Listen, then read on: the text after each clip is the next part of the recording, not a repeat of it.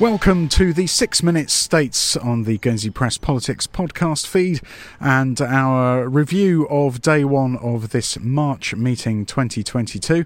I'm Simon Delarue and with me is Mark Osier. And today it's been a day really dominated by one particular issue, namely the decision by the States of Guernsey, voted on just in the last half an hour, to condemn the Russian Federation for its invasion of Ukraine and to express support for the government and people of Ukraine. And this was a debate that really dominated the afternoon, Mark. Yes, absolutely. I mean, one or two people did, I think, suspect it may have been something that was just a bit of grandstanding, a little bit of perhaps what they call virtue signalling, because of course the states are going to condemn this. What else are they supposed to do? And the thought was put that maybe this could have been something that was done as a statement, a written statement, and members sign it.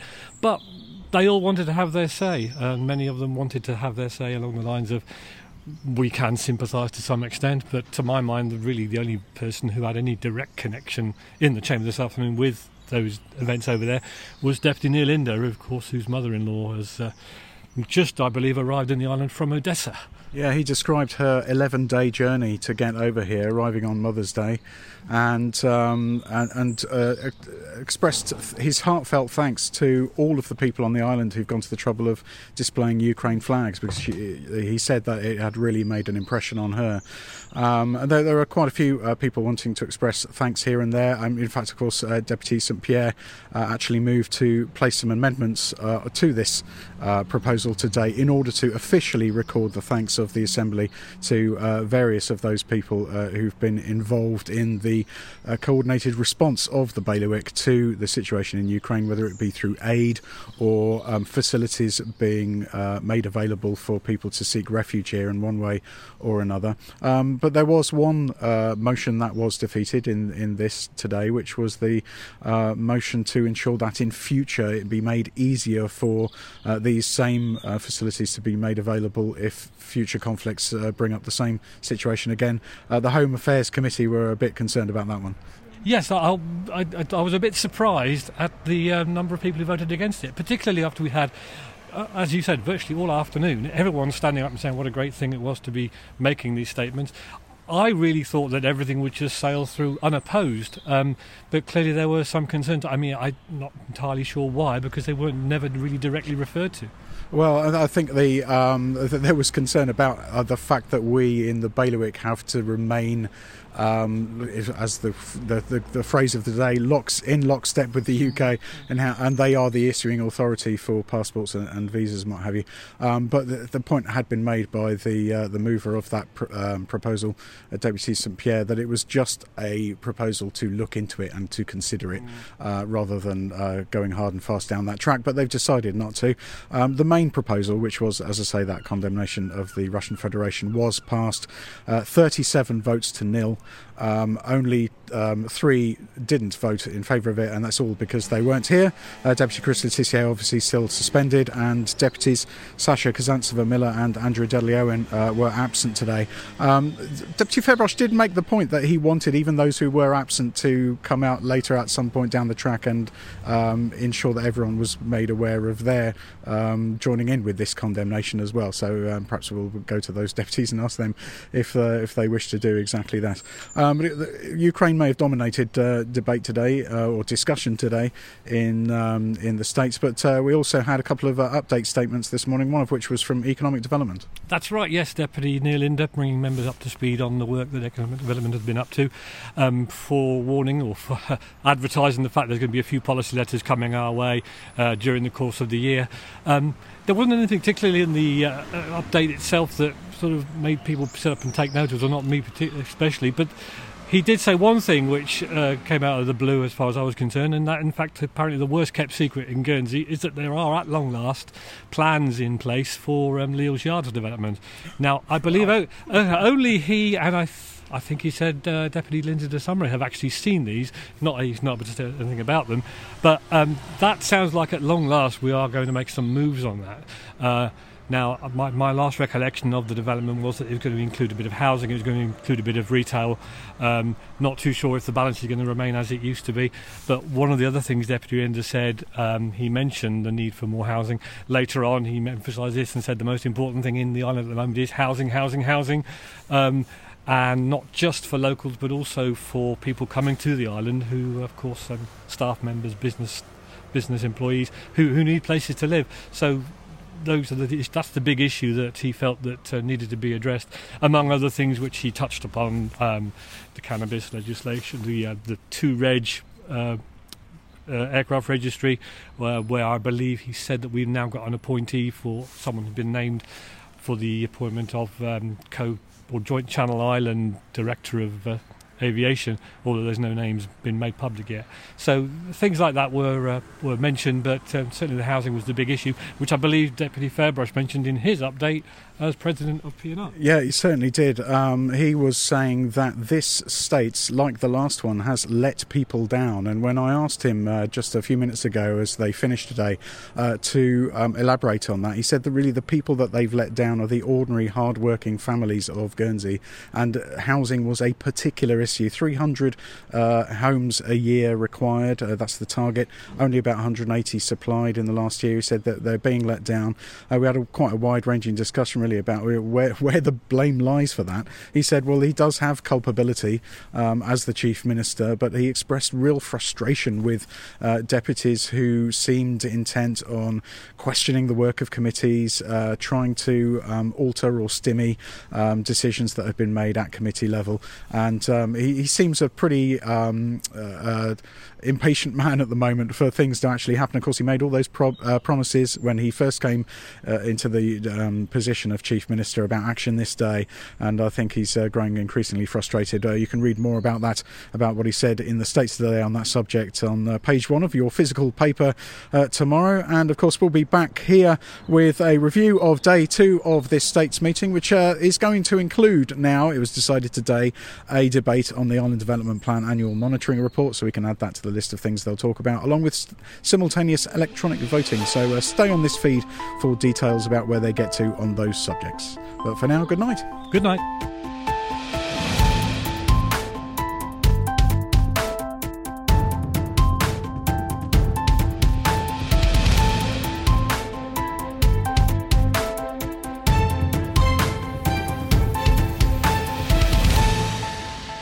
Thanks for agreeing to speak to me. In your update statement on behalf of P&R this morning, although you made sure you were clear that it was a personal statement, you said that you felt that this administration, this political term, as with the last one, you'd failed the people of Guernsey. Can you elaborate on that? I said what I felt was the ordinary working people of Guernsey. Yeah. The people who didn't have the bank of mum and dad, who weren't from a self-interested group, who were working hard, and who were trying to improve their lives. They were aspirational. We haven't done enough for them.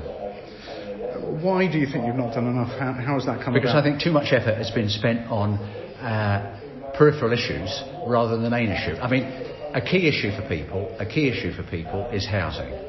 And I'm talking about the rule, we going back over quite a few states assemblies, have done insufficient in relation to that. We've got the highest rents we've probably ever had in real terms, even forgetting inflation, the highest house prices we've ever had. People struggling. If you were to advertise a property now, you get 15 people contact you tomorrow saying, can we please rent it? And you probably end up renting it for more than you were originally going to rent it for, because it's a bit of a thing. Same with the sale of your house, albeit perhaps that's coming off a bit. But if you haven't got a house, well, it's a house, a flat, if you haven't got decent accommodation, you are struggling to live a decent life. I'm not putting all my eggs in the housing basket, but it's in relation to that. Gavin St Pierre said recently, he and I and Tina Berry attended at the Sixth Form Centre Grammar School to speak to, question time with the kids last week. He said, we've got less social mobility than we probably had for a long time. I agree with that. Well, I'm a working class kid.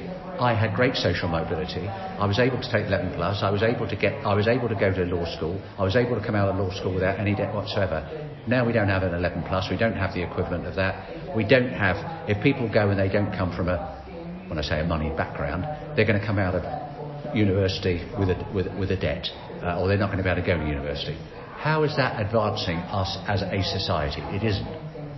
I sense your frustration, but who's going to actually grasp this nettle and sort it out? I think there would be people that would grasp it if every single decision. It's a bit like when you come before the states, and we're all volunteers. We put our names forward. We're not conscripts. Every issue is debated. Not every issue. That's a slight exaggeration. Too many issues are debated to death. Of course, in a democracy, people should have their viewpoint, but there's also got to be a degree of responsibility.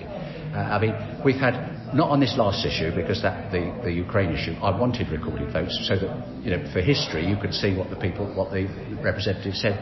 But we have recorded votes and nothing. It's going to be 36-0 or 38-0. We still have a recorded vote. What is the point of that?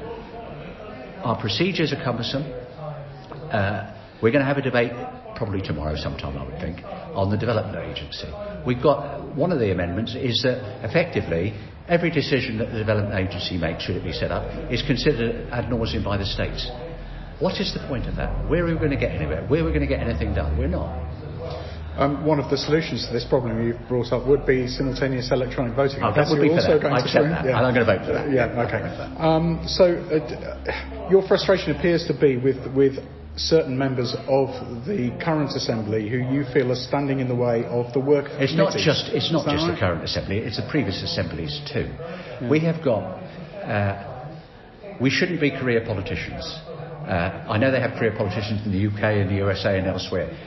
We shouldn't be career politicians. We should be doing what we think is in the best interests of the people of the bailiwick and not looking over our shoulder at what the electorate might decide for us in 3 years' time.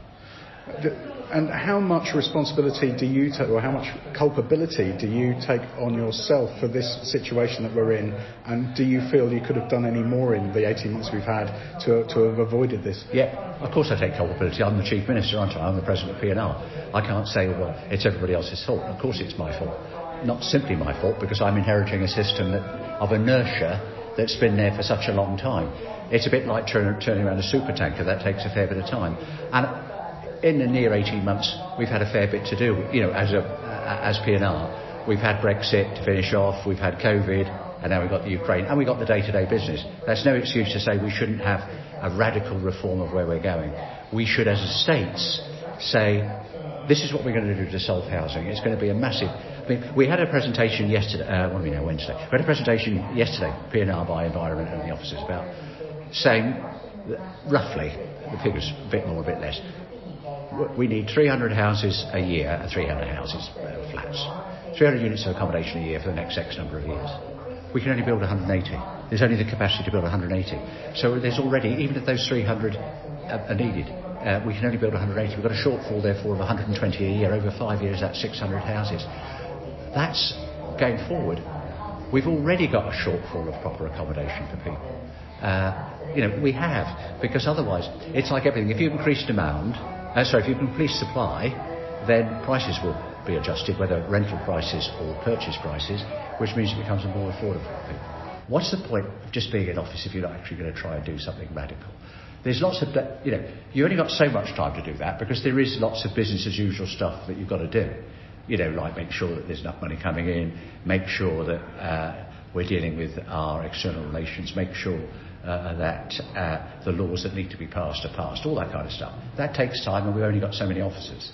In fact, we've got a shortage of good quality officers. It's not their fault. And we've got a shortage of money. I don't mean Guernsey's broke. Of course it isn't by lots of people's standards. It's an affluent place. But we haven't got a money tree out of there. So we've got limited resources. But we should philosophically, over the next few years, change where we're going to go. Otherwise, we're just going to go along. In 10 years' time, people are still going to have housing problems. In 10 years' time, those that are at that level of our economic level of our society are still going to be struggling. But the ambition to change the processes so that government works better, isn't that the kind of thing that the last administration was attempting to do, which led to the lack of actual go ahead action this day that you criticised them for? The example I give, and it's a bit of a fatuous example, when I was a law student, I did my bar finals, I shared a flat with some great lads in Kilburn in North London. They were great lads. One of them was far cleverer than me, but all he ever did was organise his studies. He'd have study plan after study plan. I used to go to bed of a night, my books would be on the floor, I'd get up in the morning, I'd pick them up. I passed my exams, he didn't pass his. There were too many plans and not enough action. I think that's the point you're making. Last term, there were too many grand plans, but we didn't actually translate that into action. But if you have the opportunity to let the plans come to fruition, won't the action be easier? Isn't this the problem we have now? We didn't concentrate. You know, it was everything to everybody. If you look, that plan was, through the good efforts of Heidi Salisbury, we've got a government work plan now. But even that is, and it's not her fault because it was the first one we had, it's too ambitious. We can't do all those things. So we should concentrate on the real things that we can do, rather than the peripheral things that we've got no chance of doing. And when you slim it down further, is that going to have to be decided on the floor of the Assembly? Yeah, of course, absolutely it will be. We can come up with recommendations and say this is what we think, but of course it's a decision for the states.